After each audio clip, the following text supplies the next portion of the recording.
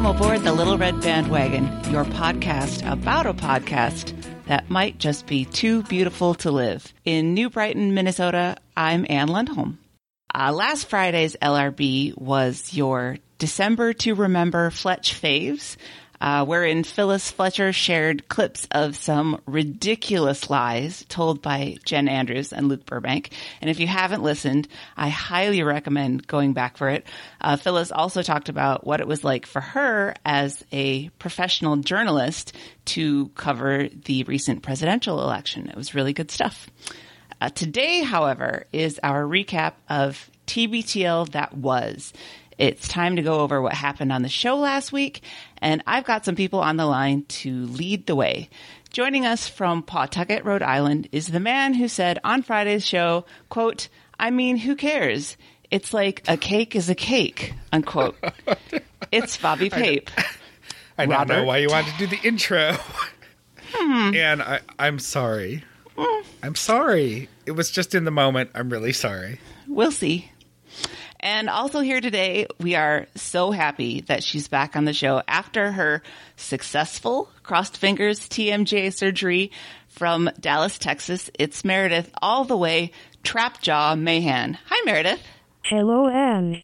Go Browns. Just kidding. Hi, guys. Hi, Meredith. How are you? Pretty good. You sound like your usual self. Yeah, I just can't open my mouth all the way, so it's fine. We'll have to put all the way on hold for a minute. Okay. Meredith, part of the way. Mahan. Part of the way. Mm-hmm. Well, today, as usual, we have some LRB business. We'll do our week in review. We've got some housekeeping, and we'll tell you how you can get involved with the show. We have a few pieces of LRB business to start the show. And I think the first thing that everybody wants to know is, Meredith, how are you really? Tell us everything. How did the surgery go? What have you been eating? What's the prognosis? Are you pain-free? Well, I don't think I talked about this at all before it happened, really, other than that it was going to happen. So I've been having jaw pain and clicking and locking of my jaw for years, probably since I was about 18. And I saw a jaw surgeon when I was 20 or so, and he said, "Oh, your problem's muscular. There's nothing surgery can do." So I just put it out of my mind. And I did all the things I was supposed to do. I had a bite splint, didn't chew bagels and, really tried to rest my jaw, things like that. Didn't really help, and it was getting worse and worse. So I finally said, well, maybe I can get a second opinion. So I went and saw actually a few different jaw surgeons and was given the option of a relatively non-invasive arthroscopic procedure that would clean out the joint, both joints, and just kind of check out, see what was there, and then sew the discs back into place, because there's a cushioning disc between your lower and upper jaw, and on both sides that would slide forward every time I opened my mouth. And it was bone against bone, and that's not good feeling. So they sewed that back into place. They found some scar tissue they were able to remove, so that in and of itself should help a lot. And they put some steroids in the joint to help the disc heal, because on one side it was pretty inflamed. So that was about, probably took 3 hours or so of being under. I woke up, I think I told you guys, crying from the anesthesia. And that's that. I've only had a couple surgeries, but that has happened every time. And I was told that women often wake up crying and men often wake up trying to fight. Oh. I thought that was fascinating. So anyway, it was a day procedure. I didn't have to stay in the hospital. I came home. I had some pretty wicked looking cheekbones because it swelled up right in front of my ears. So I just had a really funny face shape for a few days, and I couldn't open my mouth much at all. I couldn't really even fit a spoon in my mouth the first few days. So everything was through a straw. And I took a hint from Jeremy and got myself a few cases of Soylent as a meal replacement. And that's actually been good. I've kind of, I'm able to have soft foods now, but I'm still having the coffee kind for breakfast every day just because it's easy and I kind of like it. I might just keep doing that indefinitely because it's so easy to just grab a bottle. It's got caffeine and a whole amount of breakfast nutrition in it. So that's actually been pretty good. And I've been making things like pasta and mashed up cauliflower and mashed up sweet potatoes and things like that. I can't chew on anything yet. It gets too sore too quickly. But in general, they said that things should be back to normal in about 6 to 12 months as far as just, it's got a lot of healing to do. It's been messed up for years, so it's kind of unrealistic to expect it to go right back to normal. I still have some pain, but I'm not taking Vicodin anymore. I'm just taking a nonsteroidal anti-inflammatory, and that's doing the trick most of the time. So I'm relatively pain-free and getting back up there. I can open a lot more than I could last week. So making progress. I'm glad I did it already. My mouth already opens a lot smoother and without clicking. So I'd call it a success. All right. How was your care? I mean, did all the animals do their part? It was fine. Duff only really took off that Friday that I had the surgery, and then he was waiting on me hand and foot all weekend. He's a little bit more... what's a nice way to put this? A little scatterbrained. He can be a little scatterbrained sometimes. And so he was in charge of giving the dogs all their medicine, and he swapped out one of Eddie's for one of Molly's at one point. Luckily, it was nothing all that big of a deal. And then he also gave me the wrong medicine at another point. So what? I don't think he's going to be getting his nursing degree anytime soon. Did you get Eddie's or Molly's? My thyroid's in great shape now, dog-wise. No, instead of like a Vicodin, he gave me a muscle relaxer. It wasn't a huge deal, but it was like that. I really needed that Vicodin at that moment, and I didn't want to layer them on top of each other, or I'd probably stop breathing. So it was a rough couple hours there, but we fixed it. Well, Bobby, so Mike's had surgery. Meredith has surgery. Do you want to go next, or should I? My insurance is good, but not great. So, Anne, knock yourself out. I'll have to do an assessment and see if I think there's anything. Just find something. Yeah, just find something you could get fixed. I totally believe in better living through chemistry and medicine. Good. That should be the title of your book. Yes. Well, we're glad you're back. We missed you. Thanks. Moving on, we have an update from business last week when I asked for advice about whether I should volunteer to work back at my second job on Christmas Eve. And I truly did want advice, and I received some excellent advice from a number of people, and the consensus was that I should do it. And so I sent my boss a text that I would work on Christmas Eve. And let me see what she texted back to me. Thanks, Miss Anne. I miss you more than words can say.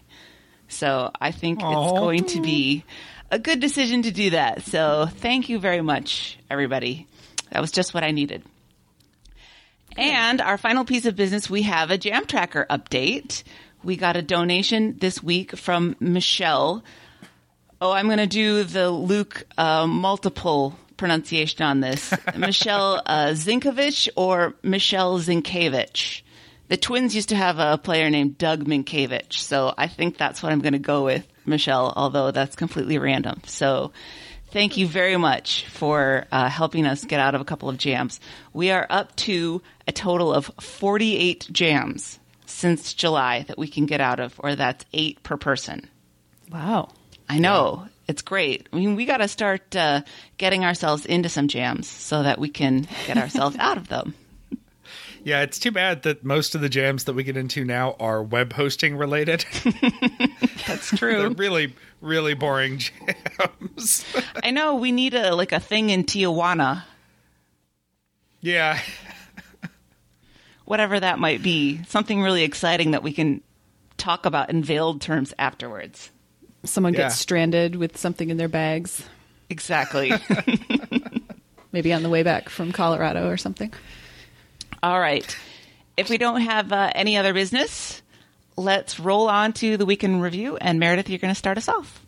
All right. Monday is 2260 Ice Ice Maybe.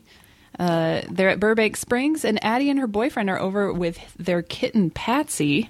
My first thought is, who the hell travels around with a cat? But Luke explains it's because they're having some work done on their apartment, and they aren't maybe exactly supposed to have a cat. I have been there. I bet you have. I have. I've always had cats, and I lived in an apartment in college. It was a great place. I loved it. You were allowed to have 2 cats, and I had 3. So I was only mildly breaking the law, but my sister lived in an apartment on the same floor.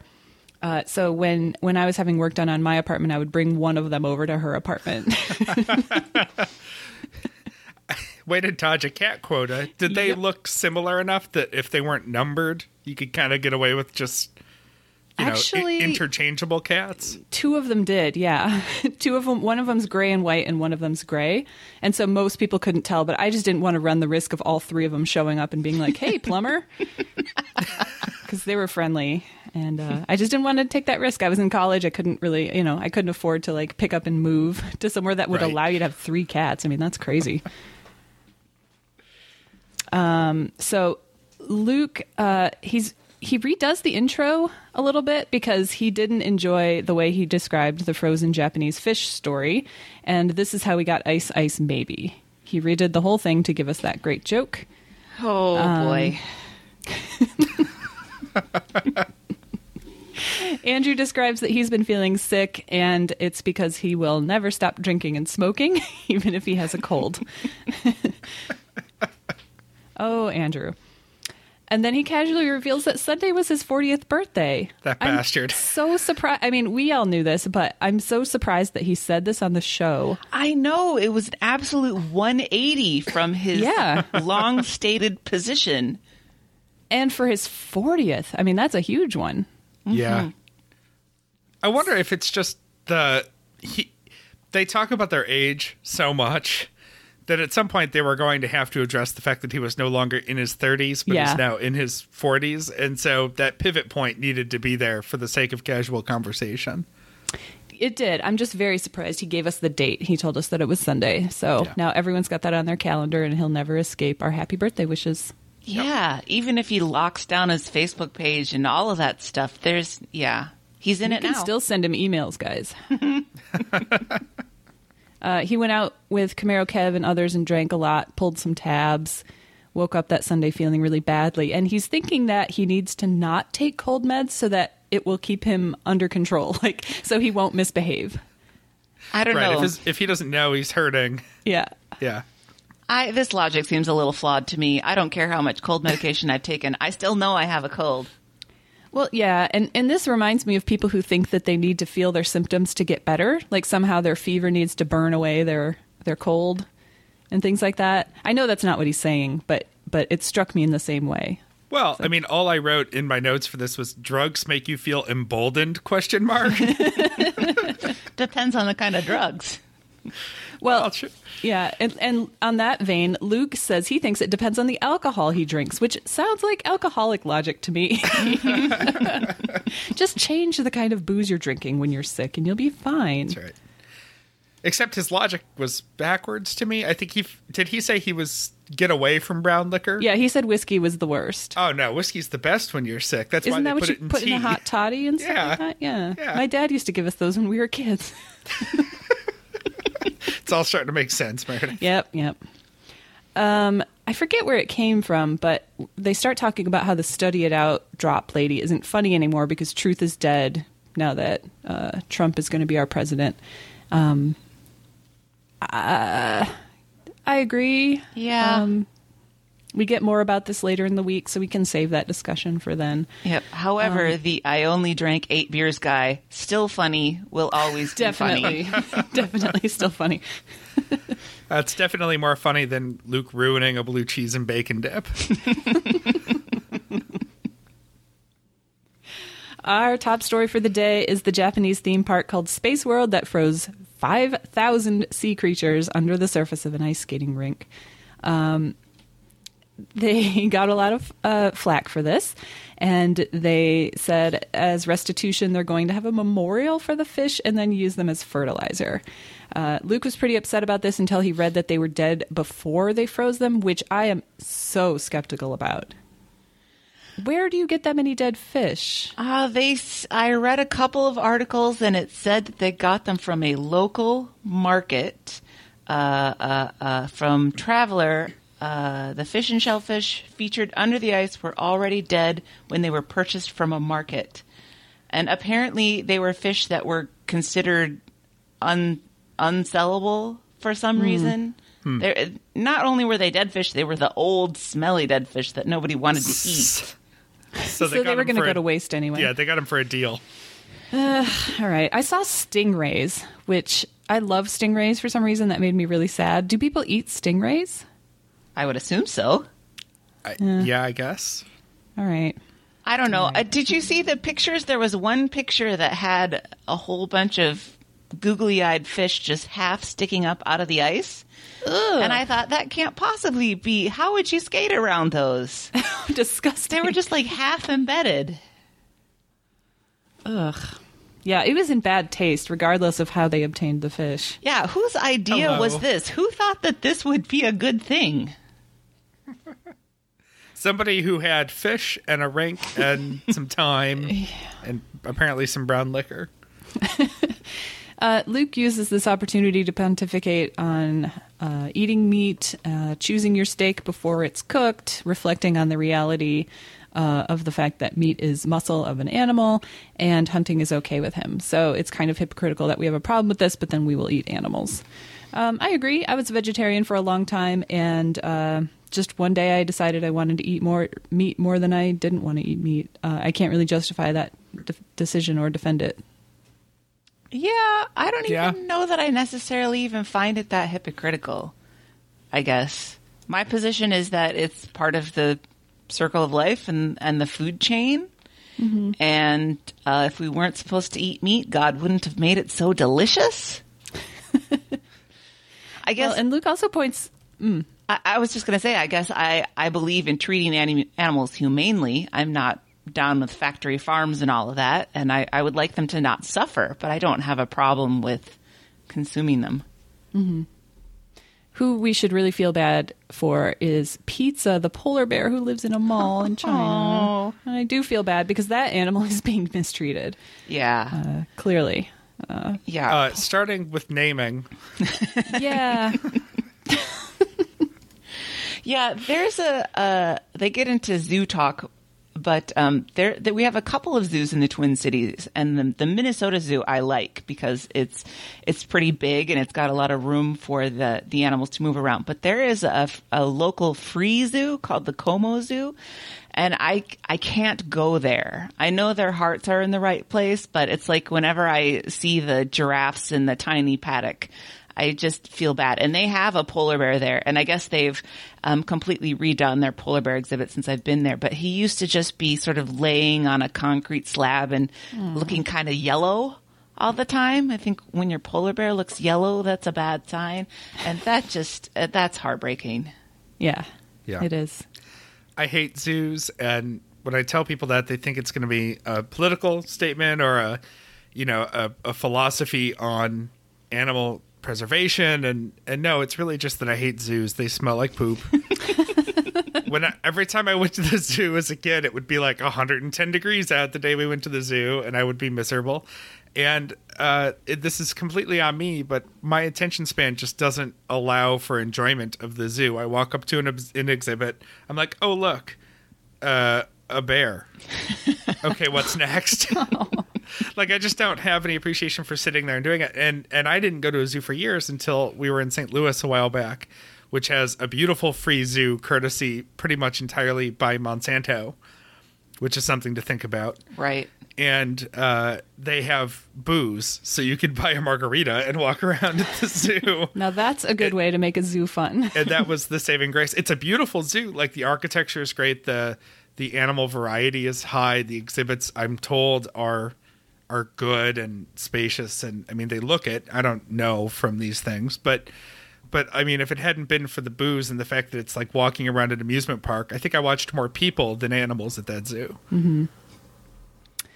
Andrew tells us a story about how he was at a zoo doing a radio story, and Dennis Kucinich and somebody from the Department of Health and Human Services were there, and he had to pretend to know how to interview them. He got some sound bites. Sounds like they just knew what to say. He was more interested in the mechanics of making a radio story rather than being a journalist. Yeah, didn't he say that was his first interview ever? Yeah. And he wasn't prepared or planning on it at all.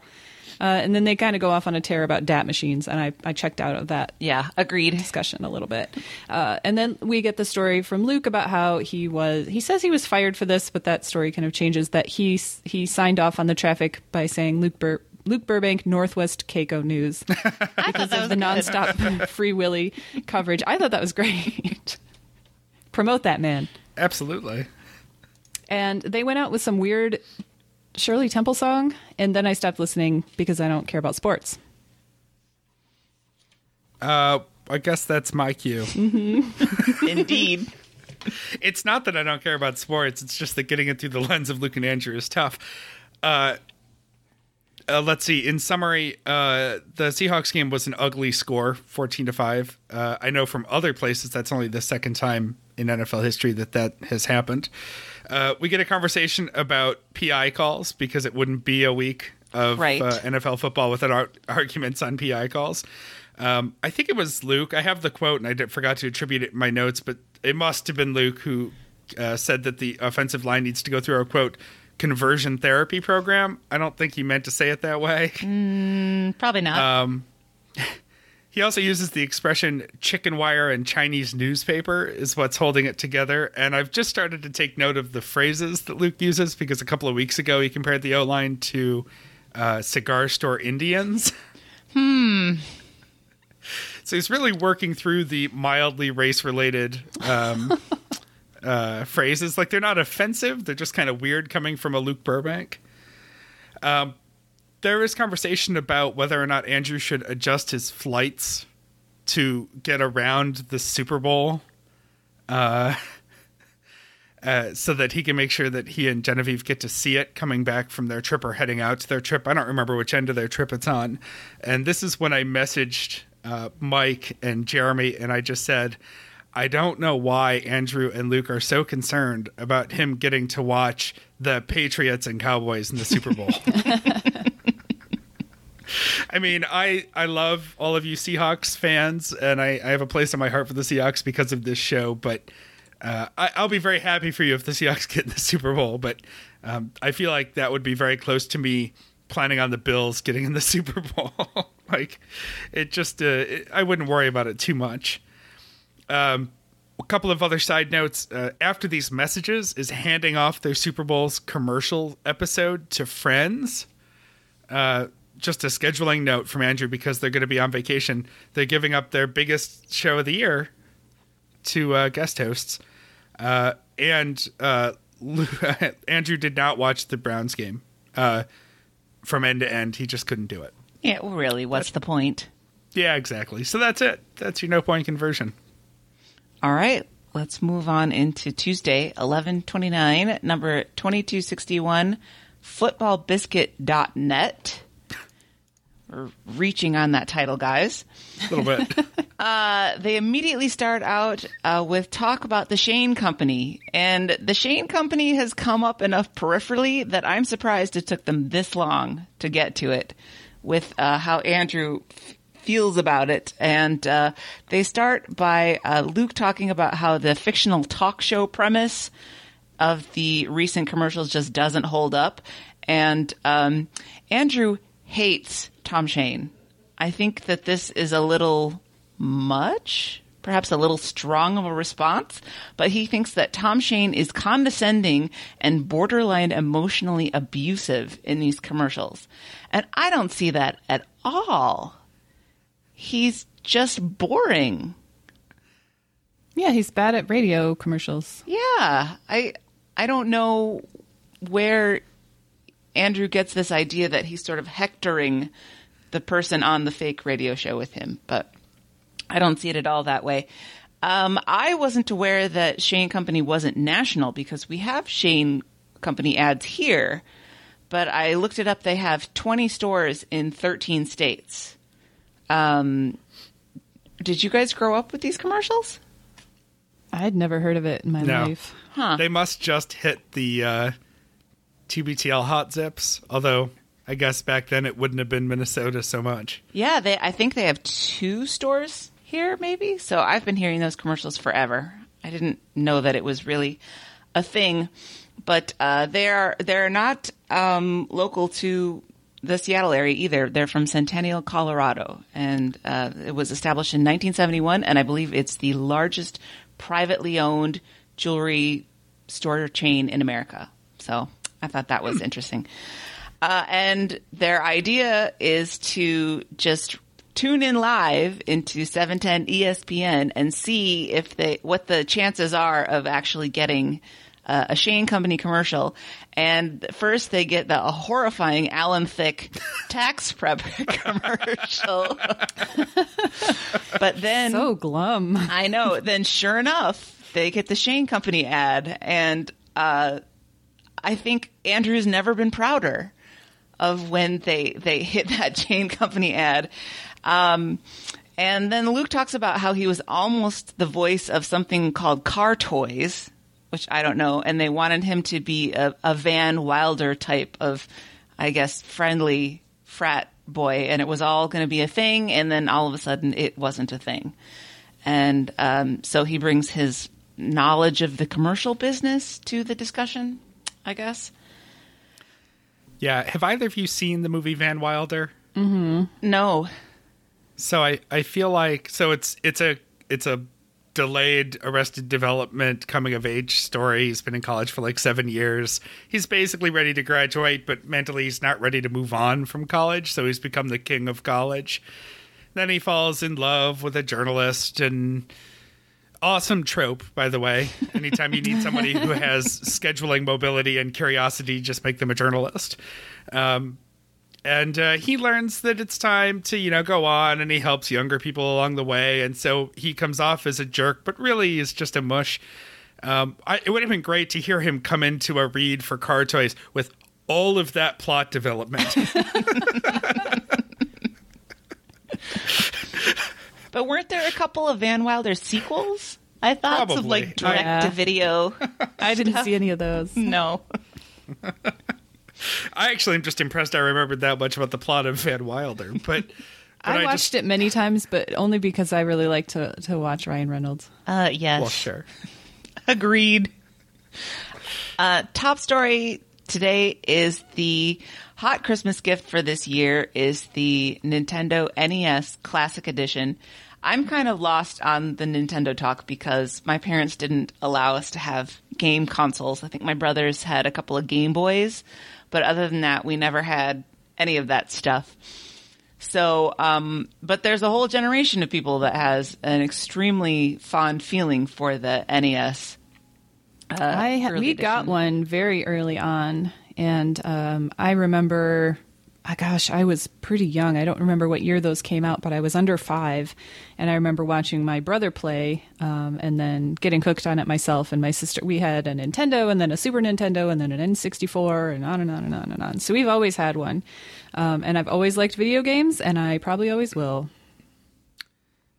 I grew up in an Orthodox Sega Genesis household. So all of the NES talk is lost on me. But you can talk Sonic until the cows come home? Yeah, that was one of the only games I had. I just never took to it. I always thought that the real world was out there, outside. It is in 3D. You're right.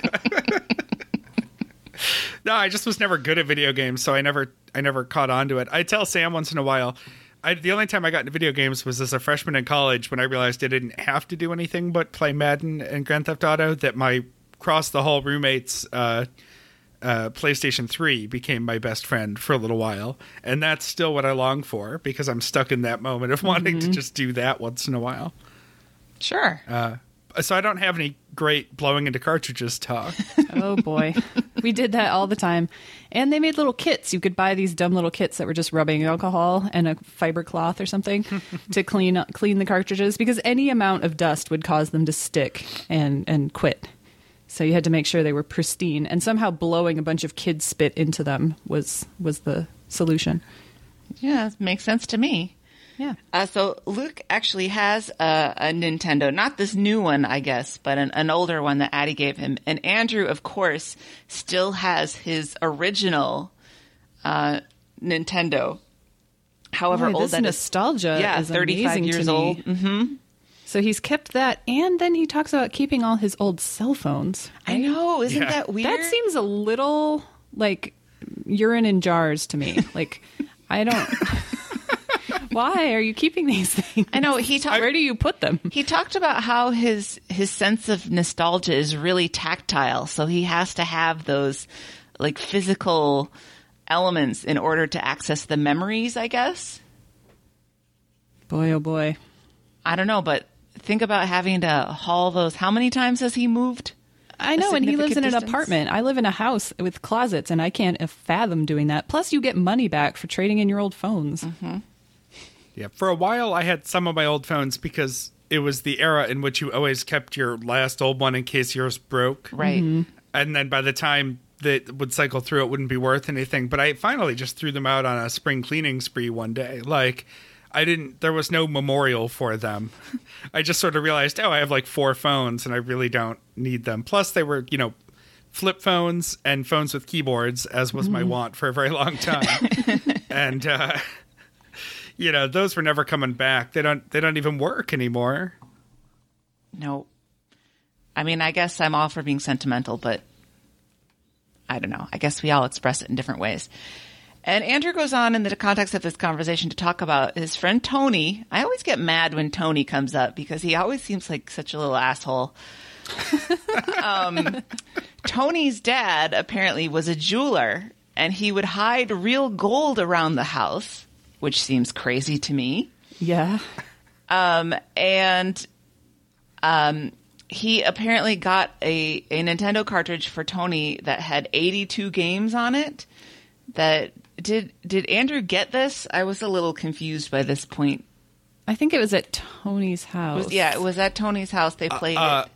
I may have misheard, but I understood that it was Tony's until Tony got a better one. Oh, right. And Yes. then Andrew got the hand-me-down Yes. 82 game cartridge. We had a couple of these. You could buy them out of the back of like Nintendo Power magazine, and they were pirated and they were garbage. Yes, he does talk about how it was basically a series of Chinese bootlegs and copycat games.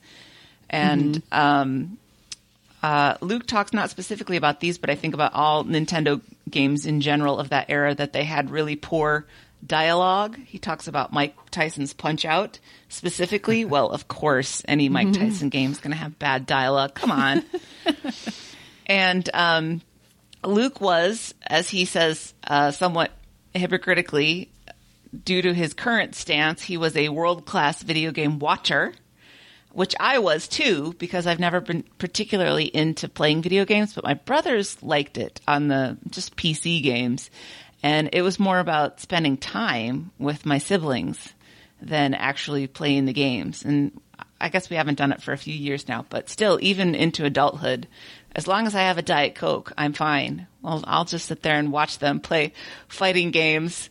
But so Luke really wasn't very good at the video games himself, but he did like to watch his friends, and that's how he knows about Mario Brothers Minus World, which is a glitch where you can get into some secret level, and I looked it up. It is the most famous glitch in video game history. Yeah.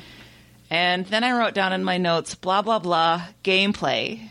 So they talk about that for a long time, and some trick of getting unlimited lives. Yeah, we did that all the time. You don't play without unlimited lives, and it's no fun. And then moving on,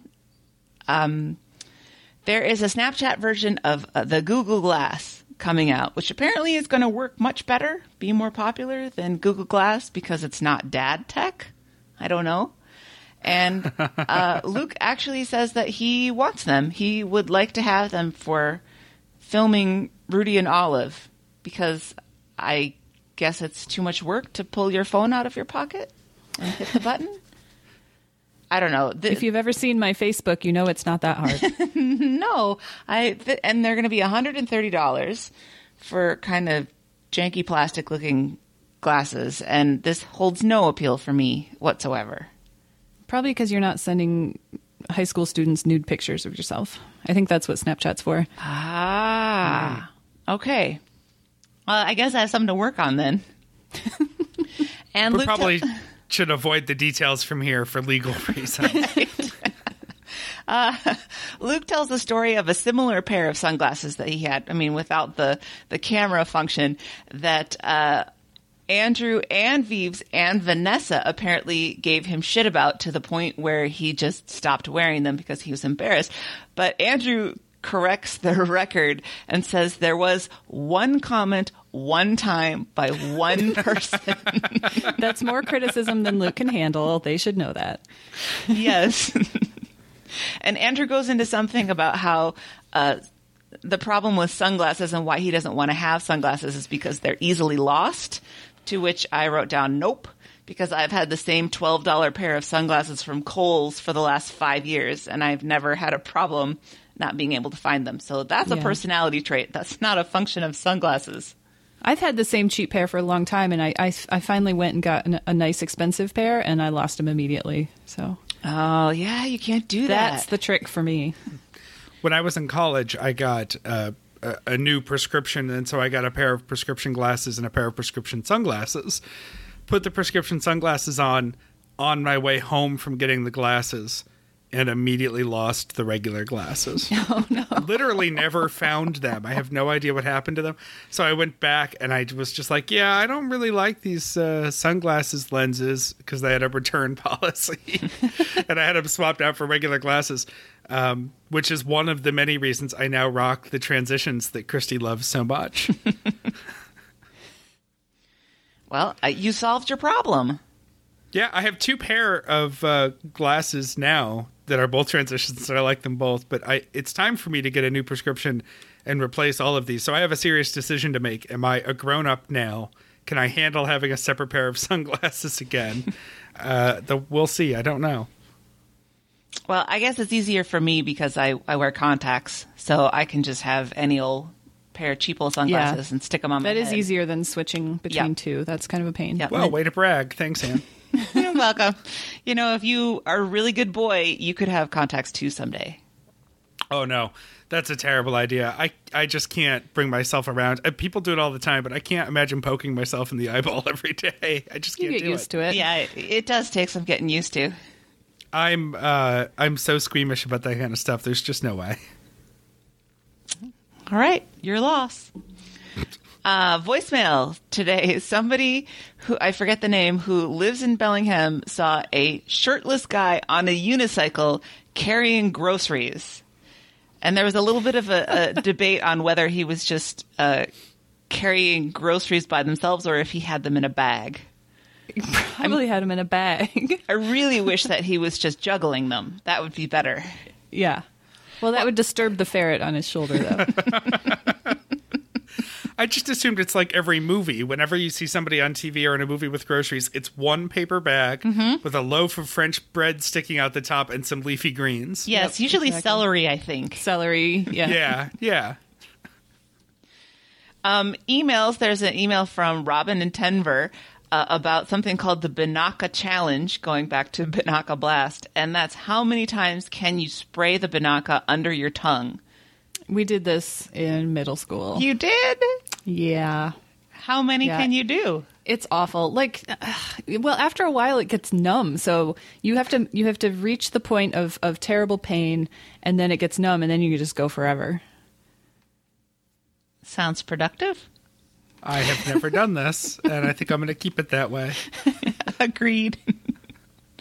Well, I have to look into alternate breath freshening materials because I definitely can't chew gum anymore. Oh, that's true. So this actually kind of piqued my interest, but I think I'm going to go with mints because I like having something in my mouth. Yeah. I don't isolate that. Mentos mint tins are the solution that we've come up with here because Sam just got braces fairly recently. Mm-hmm. And that's the way we're going now. We're rocking the Mentos mints. They're actually very good. I didn't realize they've gotten better, which I know sounds stupid. They have. The Fresh Maker? Yeah, but not like the gummy white discs of Mentos. They now have these little small pea-sized mints they're very good. I'll have to look them up. Mm-hmm. See, just Google the checkout at any grocery store. Okay. You'll find them. And finally today, we get a sharp shot from the Stewbot who says, this must go back to the no point conversion because I didn't remember it, but there is no football player nicknamed the Biscuit. And Yeah, I forgot to mention that. Yeah, that's where I guess the title of the episode comes from. And I think that's all for Tuesday. Yeah. There is a minor league baseball team named the Montgomery Biscuits. And they have the best logo ever because it's a little guy who's a biscuit with feet and hands and eyes. And the biscuit's split open and the pat of butter is its tongue. Oh, delicious. It's incredible. They really... I have a place in my heart for goofy minor league baseball team names, and there's a lot of strategy that goes into them, and a lot of it is about people just wanting to buy their merchandise. And you'll see hipsters all across the country pop up with a Montgomery Biscuits t-shirt because it's just so cool. Oh my God, I see it. Right? And it has Isn't that googly adorable? eyes. Yeah, well, how could you not if you're full of butter? Yep. Montgomery Biscuits. Good call. And with that, I'll take it to Wednesday. We'll go to 2262 Aloha Jabroha. Sorry. I'm impressed Andrew got that out. Aloha Jabroha. This is the Chicago preview show. Andrew is a little sick still. And we get a side note as they talk about heading to Chicago that Dave Ross loves Nuts on Clark. And yet, the dozens of times Luke went to Chicago and back while working with him, he never once brought him in.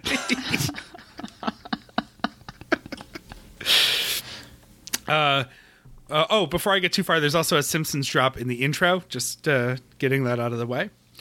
Then we get a sort of detailed Chicago trip preview. I didn't want to get too far into the notes on this because we sort of see it come to fruition Right. Throughout the course of the next couple of days. Exclamation points, or as I know Emily calls them, excitement marks. Equal a smiley face. There's a whole conversation about the use of extra exclamation points and whether or not they're just sort of a precursor to emoji. Mm-hmm. I find that I do have to check myself a little bit on the exclamation excited marks.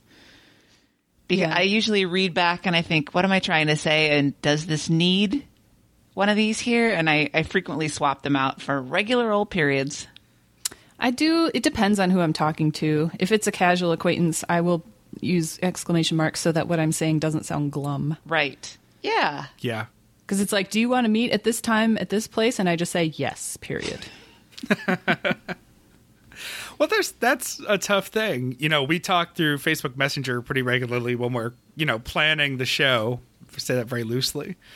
And just like any other time in text, inflection's so hard to read sometimes. Mm-hmm. So I just assume you all hate me.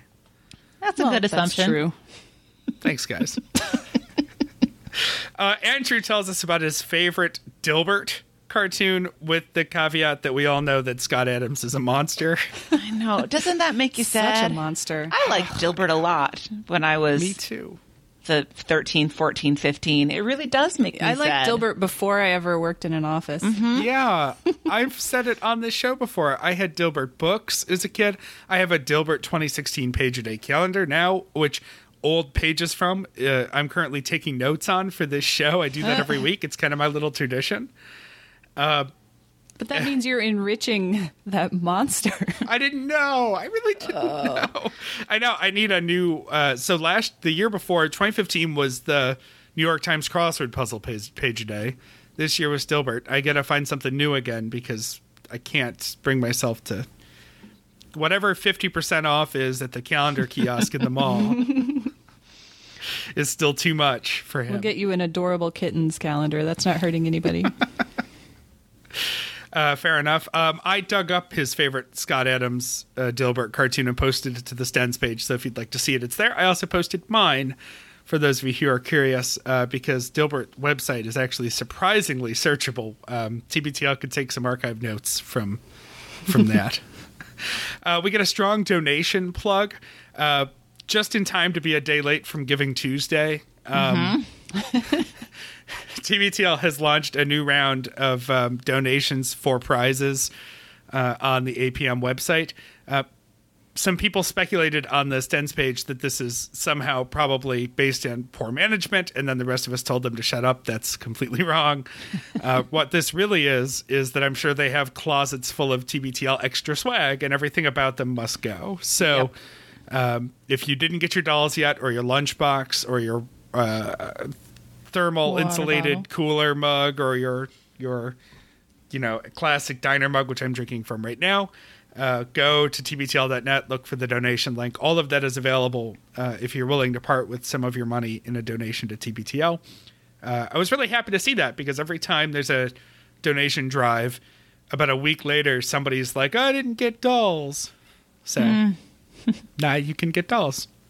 And I think it's Luke who said, quote, think of money as a good thought we can spend on things. It's a good way to describe money. Yeah, I like that. Top story from Wednesday. Whoever can come up with a solution for pooping in a spacesuit gets $30,000 from NASA. And we thought that all the scatological talk was done last week. It's never done. I came up with some ideas, but they're highly surgical. And that just might be because of my...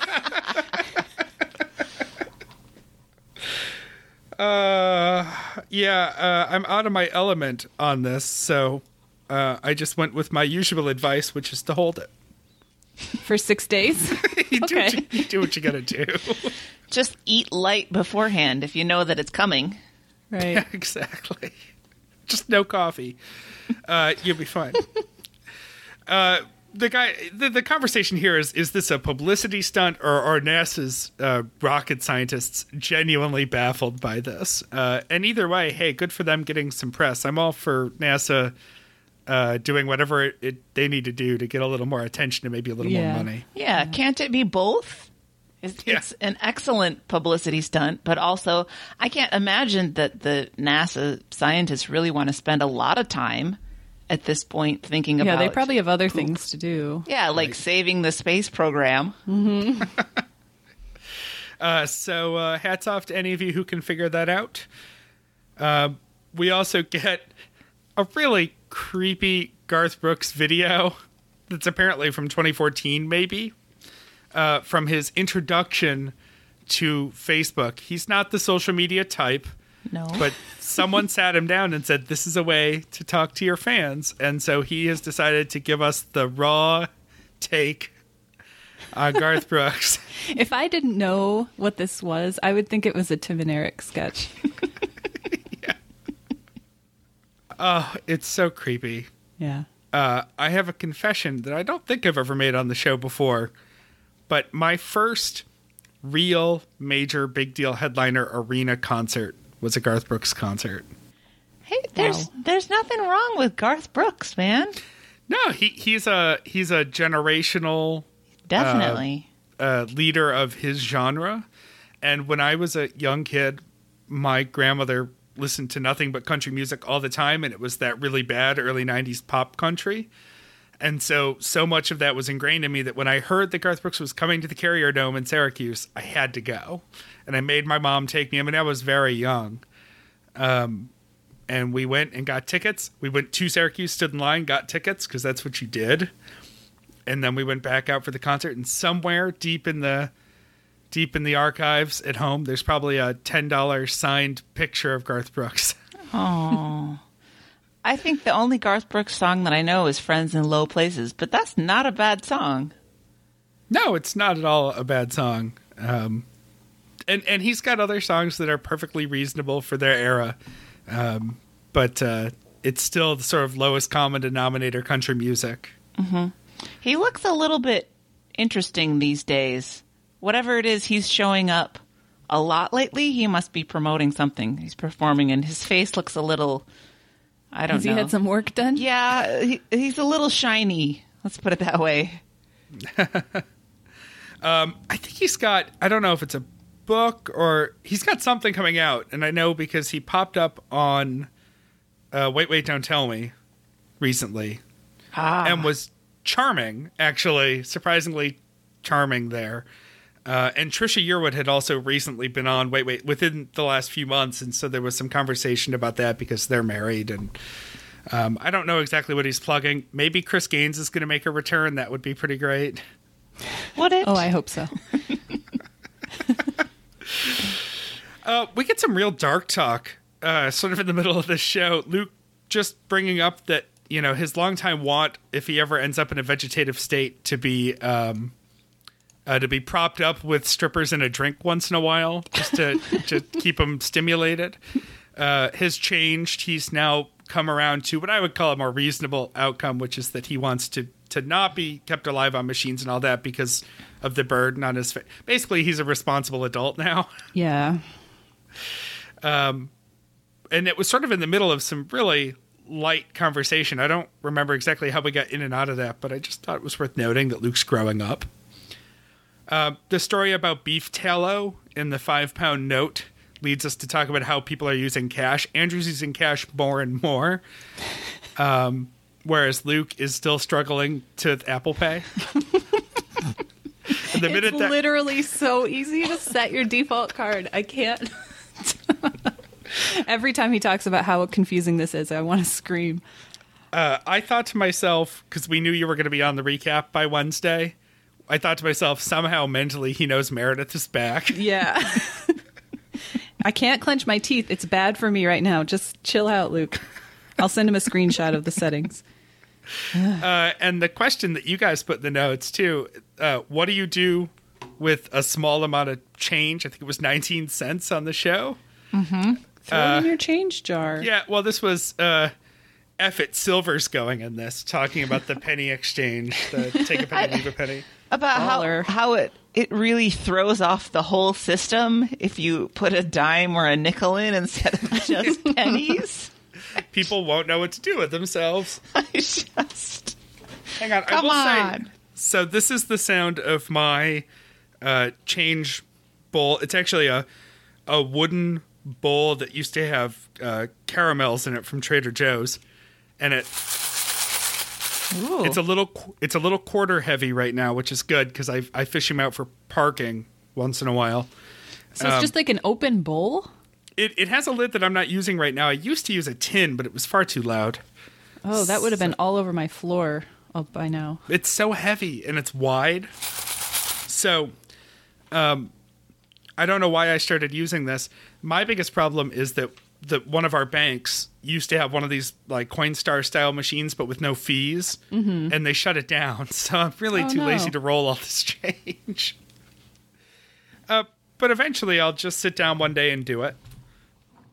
And, that'll be a surprise. It's probably $40 worth of change. Yeah, I'd probably take the hit on the Coinstar to avoid spending time rolling all those things. That's a good point. I actually use all my change. Am I a weirdo? It's because I have to go across the street from work to the McDonald's and get Diet Coke. And I just pay cash for that. And it's $1.82. So there you go. There's all my change. You just flip out your pocket and slide it over. Yeah, pretty much. Yeah. Well, and, we don't have to carry change in our pockets if we have a purse. Mm-hmm. So it's not a huge burden. Yeah, I have a very specific set of things I like to have in each pocket, and so change does mess me up. Mm-hmm. And I have noticed from my retail perspective that men in general are less likely to dig for exact change. They're much more likely just to give you a $20 bill and then get the change back. So for you guys, that must really build up. Yeah. Mainly what happens is I'll hold on to change through the course of the day and I will use it if I have it, but at the end of the day, it goes in the bowl. So I always start the day fresh with no change in my pocket unless I'm smart enough to grab some quarters for parking or something. So we've probably extended change conversation longer than it was worth.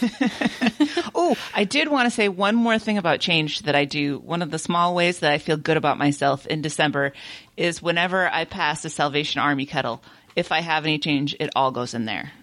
Just one little thing. That's a good way to get rid of it. Yeah. Yeah. Yeah, and I will say I always feel bad because I usually don't have change as I'm walking past those. Maybe I'll start laundering this change back out to charity. Andrew is all over Genevieve's Christmas gift. He's already got it. He mentioned that it came from Nordstrom, so I guess enjoy your itchy overpriced sweater. Ooh la la. It could be a nice robe. It could be a nice robe. My robe came from Brooks Brothers, and I love it. Fancy. And Luke mentions that Carrie has the Christmas birthday conundrum, which So do I. So do I. It's not a conundrum to anyone who has it. The answer is don't cross the presents. Exactly. Unless it's a ridiculously nice Toomey suitcase. Thank you, Sam. Don't cross the presents. I thought that this was common knowledge, though. How can Luke still be thinking that this is an acceptable solution? Well, it's basic etiquette, so it's probably in the dark for him. We get an email from Stu, who loves the Tom Shane Likas impression from earlier in the week. The guys tried to double down on their dipping in by dipping in on some Tom Likas live, and it doesn't pay off at all. That was just incomprehensible to me. Yeah. Get an email also from a newer listener asking who the hell are Stu and Camaro Kev. I love knowing that we get new listeners. I know, I do I too. know. So exciting. And Andrew wants to join the Eagles, as Phyllis did a while back, or tried to. Or didn't. Right. But based on this higher power question, similarly concerned, Luke says that his higher power is lying, so that's perfect. My only other note from Wednesday is that Andrew's a little worried that if they join the Eagles, he and Genevieve are just going to become that old couple who drinks together in the dark in a lonely bar and has Virginia Woolf-style arguments. Just a nice literary reference. Didn't Luke say that that was sort of the four compass points, I guess, of Andrew's life with alcohol, old people, darkness, and pull tabs? That's his pretty far. Yeah. I appreciate that on so many levels. I'm going to keep us going through Thursday, 2263. Frickin' Frack, the Dang It Brothers. We get the Continental Breakfast Key and Peele sketch as the intro, which is one of my favorites. The guys are at the Virgin Hotel, and Luke is sitting on an ottoman that sounds like farts. A likely story. Mm-hmm. Are they in the loop? That's the dying question, the burning question for this week. That seems like it might be just slightly harder to figure out than what ocean you're looking at. I didn't look it up. Did you guys look? Did anyone look at a map? Do we know if they're in the loop? No. I could not care less. Me neither. If they're in the loop or out of the loop. I'm looking very quickly right now, and I want to say I believe they're in the loop. But maybe I'm wrong. Chicago 10s, get at us. They talk about sort of enjoying Chicago. Luke really wants to go on the architecture tour, and it's not even his first time. But he says it's the most cliche thing to do in Chicago. And I would say, no, that's probably having your picture taken at that giant shiny bean. Mm-hmm. Yes. He also calls Andrew a little, quote, wannabe Caroline in the city. He clearly watched that show. Yeah. He makes comes way up more too than many. it should. Yeah, way too many references for it. I don't think I'm sure I saw it at some point, but I have no memory of Caroline in the City other than the intro, the title card. I just have memories of the commercials. Yeah. I know that I watched it quite a bit. It was part of the NBC must-see, like, in the block with Friends. Yeah. We also get some expressions. The downside of the architecture tour is that it is colder than a well digger's ass out. Which is still not as offensive as RCH last week. Oh, boy. Yes. So there you go. The one that I always learned, I don't remember who taught it to me, some old person in my life, is being busier than a one-legged man in an ass-kicking contest. Yeah, I've heard that. Which means we need Mike to enter an ass-kicking contest. So we can get I'd a pay to see baseline. that. Yeah. I need him to do that, and I need someone else with a stopwatch. You know Mike would just find someone else to do it for him. So the question is, how long would it take Mike to get someone to Yes. Tom Sawyer? Yeah. Mention of the cheeseburger restaurant. I went last time I was in Chicago. It's okay. It's overrated. They make a joke about pitchforks being both mob and the music festival. That joke breaks down pretty quickly. And they spend too much time trying to analyze it. And Andrew says he would move to Chicago as a young man in the Midwest. That was the big city. Yeah, I agree. Yeah. Half, maybe 75% of the people I went to high school with wound up in Chicago. Sure. Everyone I went to college with ended up in New York and then left 2.5 years later when they couldn't afford the rent anymore. Yep. Luke tells us about, sorry, I had L in my notes for Luke, but in Chicago, I couldn't remember if it was the train or not. Luke tells us how in his early days at NPR at Day to Day, he saw an email blast looking for suggestions for Wait, Don't Tell Me guests, and he misunderstood it not to be people you've had on your show, but if you want to come on the show. And he offered himself. I crawled into bed and put a pillow over my head in embarrassment for him. I would die if I had done that. I would die of embarrassment. Just leave NPR and never come back. Yep. Yeah. But apparently no one saw that email because later on... Well, it worked out. Launching Bryant Park Project, they had him on first as a guest and then as a guest host. And that is how he got his foothold with Wait. Luke was a little shaky on the timeline for all of that and eventually just tells us all to ask Lynn for it. And Lynn came through with flying colors with screenshots on the Stens page about that. Luke, by the way, says he would not live in Chicago. Sorry, Chicago Tens. He would live in Southern California. Chicago's really cold. Yes, and windy, as noted in its nickname. Yeah. More disappointment for Luke. The Godfather book that he was all excited about last week is an expensive and oversized coffee table book. Not to take on an airplane. I liked the visual of that, though. Yeah. You know those seat defenders that come up on the show sometimes? The things that they made briefly where you could clamp it onto your seat. Oh, for your knees. You just shove that coffee table book in there. Yeah. Guy in front of you is definitely not reclining if you've got a 2-foot tall hardcover book wedged between you and the seat. Top story, the creator of the Big Mac dead at a surprisingly old age of 98. Well, they didn't say that. Eaten many Big Macs. Yeah, exactly. There was that one guy somewhere who ate, was it 2 Big Macs a day? Who was sort of famous for that, but not this guy apparently. Yeah. This story has captured the attention of, I think, every podcast I listened to this week. So I've lost track of which are TBTL notes and which are other show notes. But essentially, this guy went rogue, made the sandwich. McDonald's came back and said, yeah, okay, we won't hate you for this. We're just not going to pay you for it. Couple of salient details. How are burgers still so cheap? That's a really good question. Mm-hmm. And the special sauce recipe in detail. And it was the moment when I was extremely disappointed in Andrew because there's a really great Simpsons drop about putting that mayonnaise in the sun. Oh, yeah.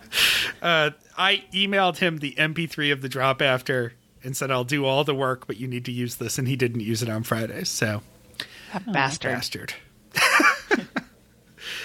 Dairy versus mayonnaise. Mayonnaise is not dairy, it's eggs and oil, but it's still a goopy white spread. Yes, Andrew's rules are getting more complicated, and yet it seems clearer to me somehow. Because it's definitely not about what's actually in the sauce, it's about the texture and the psychological picture that he has of it. Yeah. My mayonnaise stand has shifted over the years. I used to be just firmly anti, and now I put it on a sandwich where it belongs in a moderate amount, but don't like it when it's abundant. Right. I didn't care when I was a kid about it one way or the other, and then I started working at a restaurant as a teenager, and we made our own mayonnaise for some reason. And so once I was a prep cook and I had to mix together enormous amounts of egg yolk, I should say, and oil in a 5-gallon drum. I didn't eat mayonnaise for a long time after that. Yeah. I love how Vives breaks it down for Andrew. She's like, it's eggs. You love eggs. It's oil. You love oil. And he likes all the individual parts of special sauce, but he still won't eat that. Yeah. Andrew asks Luke what his favorite food invention is. A question that doesn't really make any sense with that explanation. And then just says that what he really wants is new soda flavors because he feels like cola has dominated the market for far too long. Is this maybe a regional thing, but do you guys know what Jones Soda is? Mm-hmm. Yeah, that comes from this side of the country, I think. Yeah. They have crazy flavors. Like they come out with a Thanksgiving pack every year that has gravy flavored and turkey flavored. Right. Like all these different sodas. Not unless a gun was put to my head. I try that. There's a soda company in Rhode Island that did a blue soda with Hillary Clinton, a caricature of Hillary Clinton on it, and a red soda with a caricature of Donald Trump on it. And then due to heavy pressure from the public, also rolled out a Bernie Sanders soda, even after the primaries. And the local news kept reporting updates on sales as a casual poll on where America was. Wow. Well, Yeah. seems as accurate as anything we got. It was probably actually slightly more accurate, as I think more Trump soda sold. But I think that was just a novelty. I mean, I'm sure people were more than happy to have this thing about that time that asshole ran for president. Mm-hmm. Sigh. Andrew hates Werther's Originals. Because they're too smooth. I will take all of his surplus Werther's Originals. Absolutely. Mm-hmm. An email from Melisande. I think I wrote birthday cards on accident in the notes here, but she's doing a Christmas card exchange for the Tens.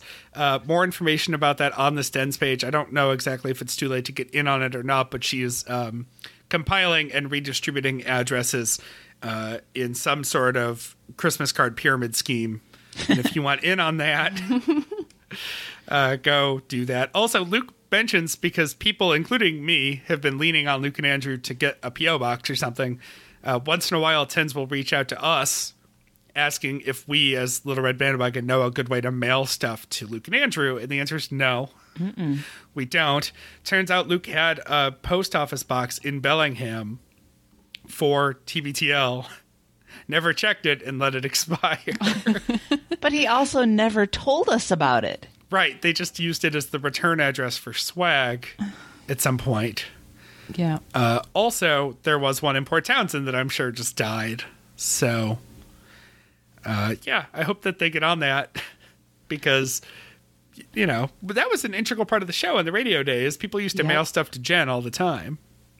So, Luke also details the Christmas card photo for the Burbank family Christmas card. It was taken around the pool. Apparently, Addie was in the pool. Luke's fully dressed, suit and swim trunks or something. And the Christmas tree's on the diving board. It actually sounds very charming. And, it does. I think photographer Hans was behind that. I think it might be his second mention of the week. You're right. I think you're right. Yeah. He's slowly becoming a character in this cast. Yeah.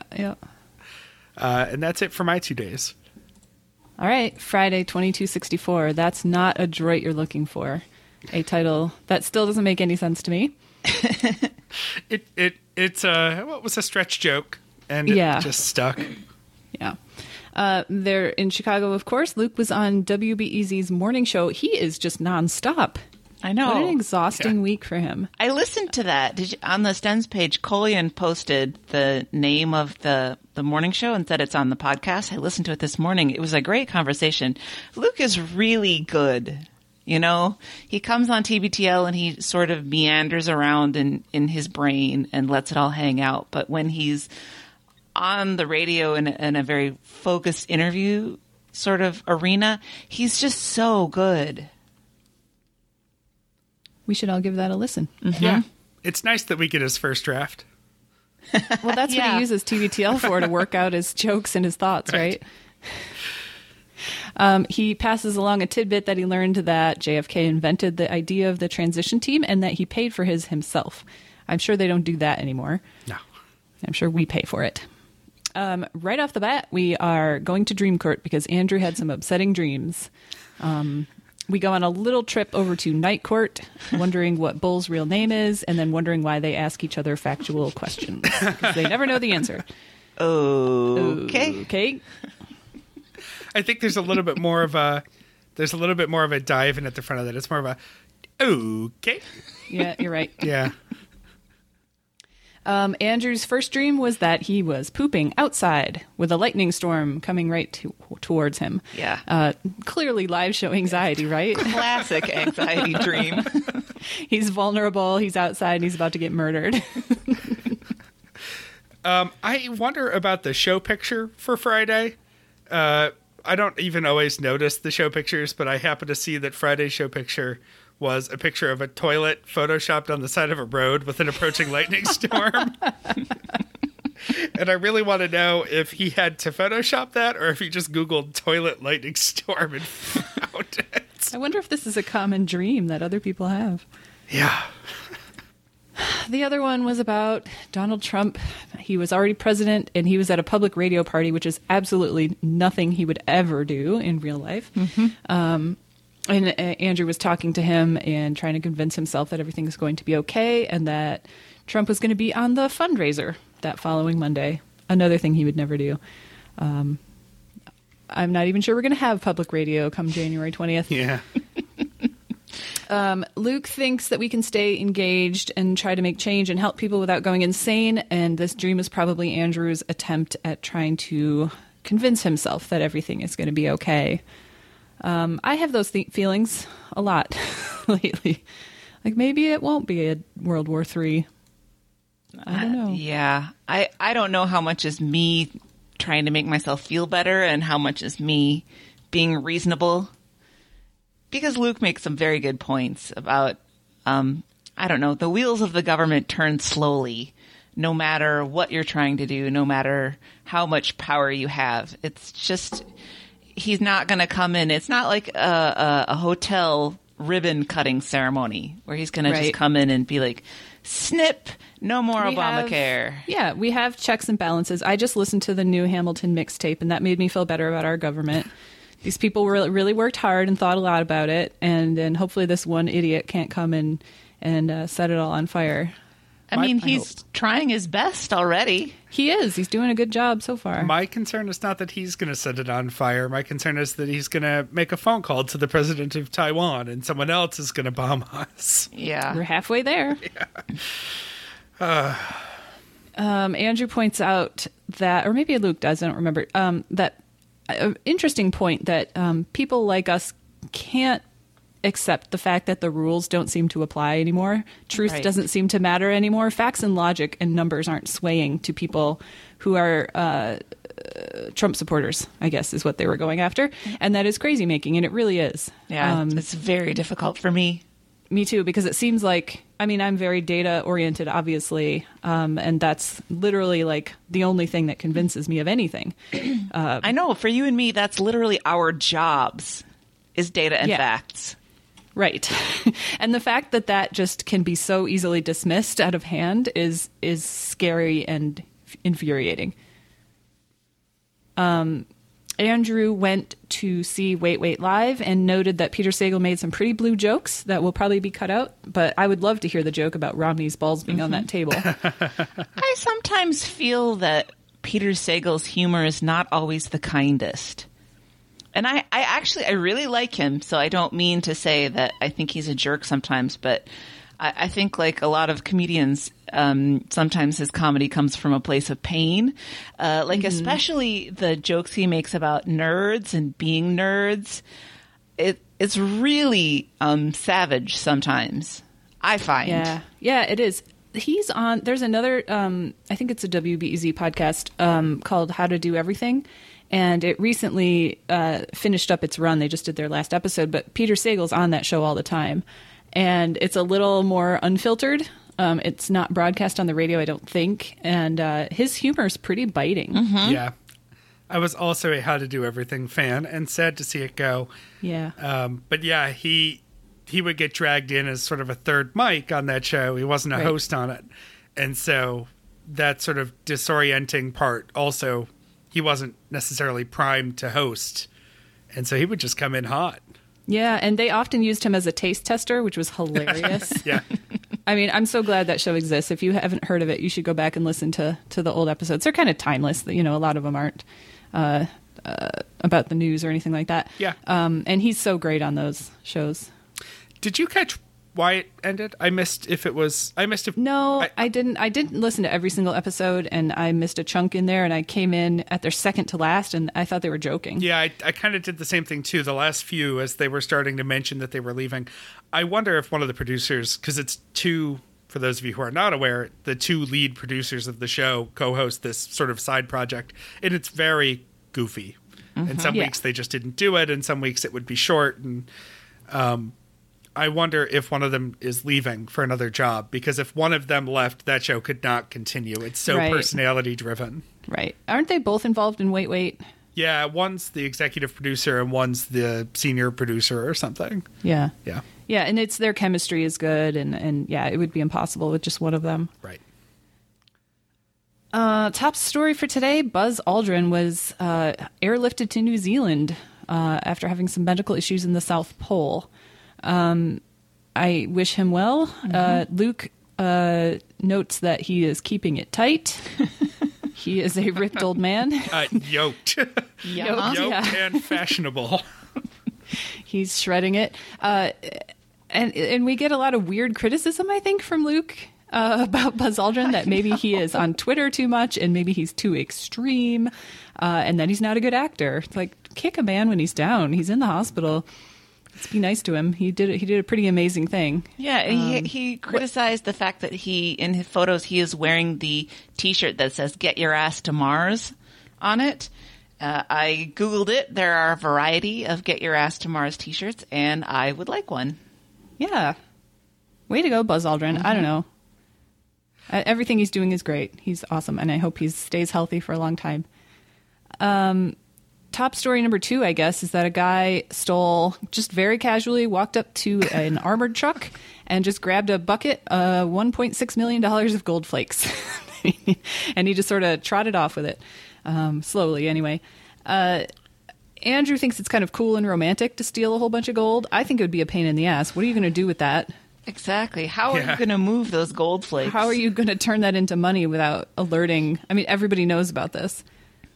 Yeah, and also, even if you go into like a cash for gold place, this isn't grandma's jewelry or whatever. Like, how do you show up and be like, hey, I just have these family heirloom gold flakes I want to pawn? Yeah. Maybe Yeah, you have to go out to Montana or Wyoming or somewhere and set up a fake gold panning business. You just have to go underground and get it melted Yeah. down, I think. I don't know what else you would do, and who knows how to do that. Side little conversation of Luke trying to figure out what he's going to do for Livewire. He doesn't have that planned out yet. And they land on just ripping off some Gallagher stuff, getting some watermelons, and smashing them on stage. So I hope that's what actually happened. Yeah. Yeah. I'm sure that whatever theater they're in will be thrilled. Yes. Oh, the other thing that I wanted to say about the gold flake story is this is where you really understand the difference between men and women, because there is no way a woman could just grab an 85-pound bucket of gold flakes and walk away with it. Just because of it being so heavy? Yes. I don't know. Could you carry 85 pounds a mile down the street? I sure couldn't. Probably not. Well, I mean, if she had a change of shoes with her and... No, last time I made a stupid joke like that, I got yelled at, so I'm going to stop now.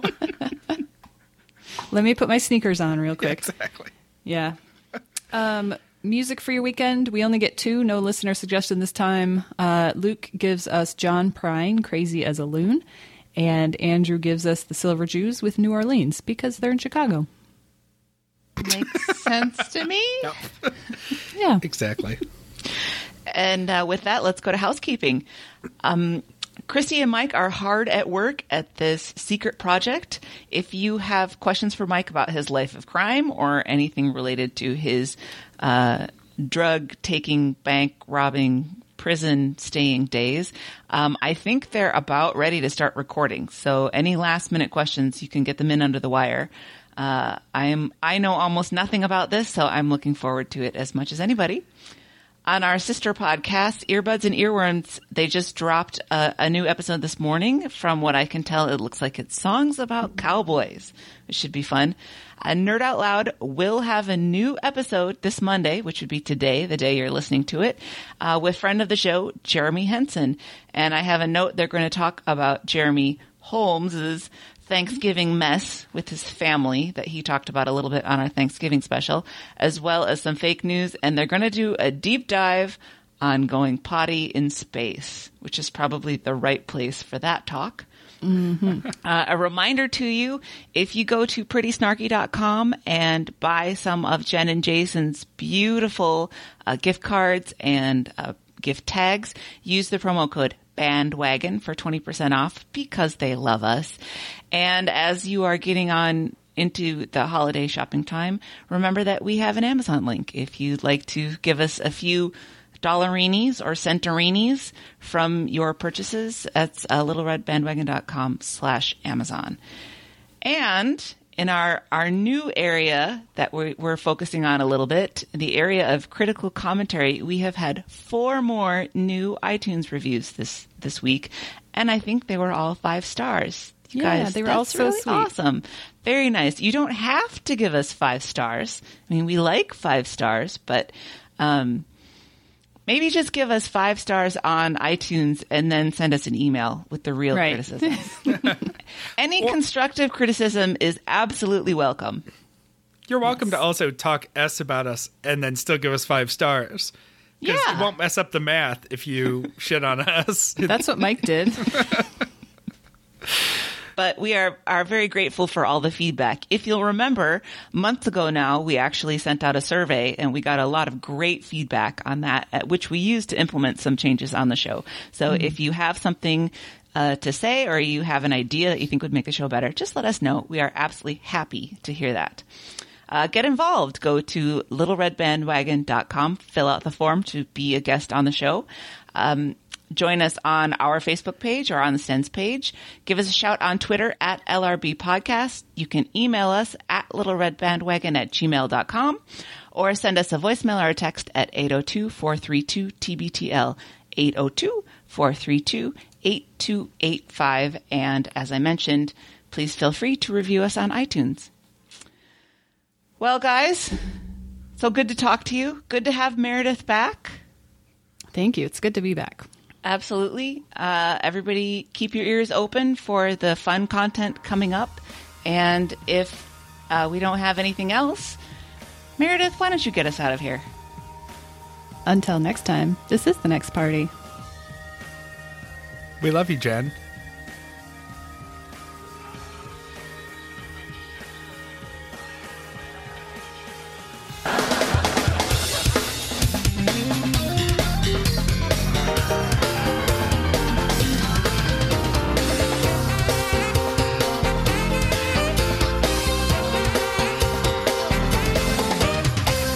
Nailed it.